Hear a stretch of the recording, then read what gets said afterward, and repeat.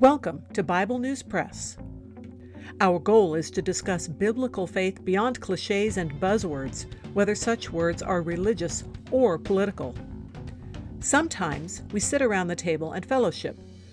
Sometimes we do a little time travel. It is all part of our journey with our Abba Father, who has given us the key to life. We do it with Jesus, and we do it together. Welcome. Hello, I'm Laura. I will be reading Micah chapter 3 from the World English Bible. I said, "Please listen, you heads of Jacob and rulers of the house of Israel. Isn't it for you to know justice? You who hate the good and love the evil, who tear off their skin and their flesh from off their bones, who also eat the flesh of my people and peel their skin from off them, and break their bones and chop them in pieces as for the pot, and as meat within the cauldron. Then they will cry to Yahweh, but he will not answer them. Yes, he will hide his face from them at that time, because they made their deeds evil. Yahweh says concerning the prophets who lead my people astray, for those who feed their teeth, they proclaim peace, and whoever doesn't provide for their mouths, they prepare war against him.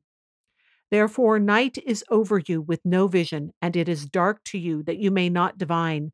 And the sun will go down on the prophets, and the day will be black over them. The seers shall be disappointed, and the diviners confounded. Yes, they shall all cover their lips. For there is no answer from God. But as for me, I am full of power by Yahweh's Spirit, and of judgment and of might, to declare to Jacob his disobedience, and to Israel his sin. Please listen to this, you heads of the house of Jacob, and rulers of the house of Israel, who abhor justice and pervert all equity. They build up Zion with blood and Jerusalem with iniquity. Her leaders judge for bribes, and her priests teach for a price, and her prophets of it tell fortunes for money. Yet they lean on Yahweh and say, "Isn't Yahweh among us? No disaster will come on us." Therefore, Zion, for your sake, will be plowed like a field, and Jerusalem will become heaps of rubble, and the mountain of the temple like the high places of a forest. That is the end of chapter 3. Micah has no doubt he is speaking the words of Yahweh, as he says in verse 8.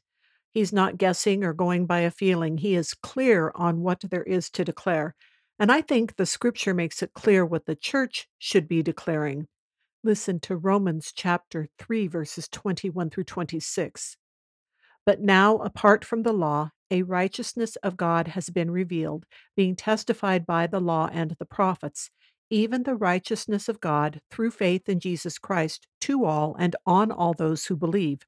For there is no distinction, for all have sinned and fall short of the glory of God, being justified freely by his grace through the redemption that is in Christ Jesus, whom God sent to be an atoning sacrifice through faith in his blood, for a demonstration of his righteousness through the passing over of prior sins in God's forbearance, to demonstrate his righteousness at this present time, that he might himself be just and the justifier of him who has faith in Jesus. And then this is what John says in Revelation 19, verses 11 through 16. I saw the heaven opened, and behold, a white horse, and he who sat on it is called Faithful and True. In righteousness he judges and makes war. His eyes are a flame of fire, and on his head are many crowns. He has names written, and a name written, which no one knows but he himself. He is clothed in a garment sprinkled with blood. His name is called the Word of God. The armies which are in heaven, clothed in white, pure fine linen, followed him on white horses. Out of his mouth proceeds a sharp, double edged sword, that with it he should strike the nations. He will rule them with an iron rod. He treads the winepress of the fierceness of the wrath of God, the Almighty. He has on his garment and on his thigh a name written, King of Kings and Lord of Lords. This is why Peter, in 1 Peter chapter 3, verses 10 through 16, quotes King David's writings of Psalm 34.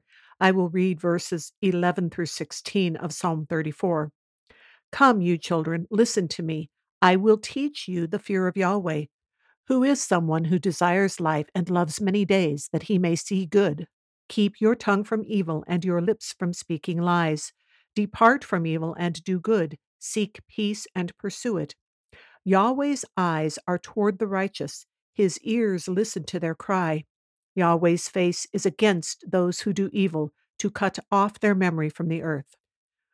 We should still be declaring that people need to repent in the face of the coming judgment. This is not popular. It is considered out of date fire and brimstone, but it is only unpopular with people who don't want to admit the true nature of sin and justice. Really, nothing has changed in the state of mankind. All have sinned, all need mercy, but many balk at the humility needed to accept it. So, getting back to verse 1 of Micah chapter 3, we see that these people should have known justice, but they don't, and the corrosiveness of sin is resulting in oppression and death. It's a gruesome picture Micah describes.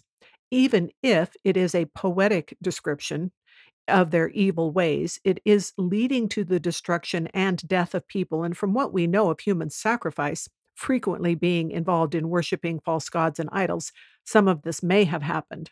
Whatever the exact nature of the language, whether it is completely poetical or includes some literal examples, the rulers are treating other people as animals for slaughter and with brutality. So, when in verse 4 it says, they will cry to Yahweh, it is talking about these wicked people who do not cry in repentance, but in the distress of judgment. They will want relief from their own suffering, but not because they want to be turning their hearts toward God and His goodness. You can see this throughout the biblical historical account where they ask things of Yahweh, but still pursue evil. The phrase for those who feed their teeth seems to be referring back to the description of them metaphorically eating the poor. Seems like Jonathan Swift wasn't so original in this idea. While they are engaged in this despotic activity, they have the audacity to proclaim peace, while at the same time being very ready to go to war against anyone who tries to deny them their metaphorical feast. So total blackness of spirit will descend on them. In contrast, Micah, who is full of the power of Yahweh's Spirit, is going to declare the judgment they deserve. Yet he again beckons their attention to listen to a description of themselves that should make them shudder, describing their killing and bribery, all while somehow thinking they are under protection of Yahweh still, having lost understanding by their own neglect of the law and such of what it means to be Yahweh's people. As they deny the disaster of judgment, it will come upon them. Denial of God and his perfect ways in no way diminishes him. It only leaves people with death. That's all for today. Thanks for listening. That is the Bible News Press segment for today, but not the end of our journey.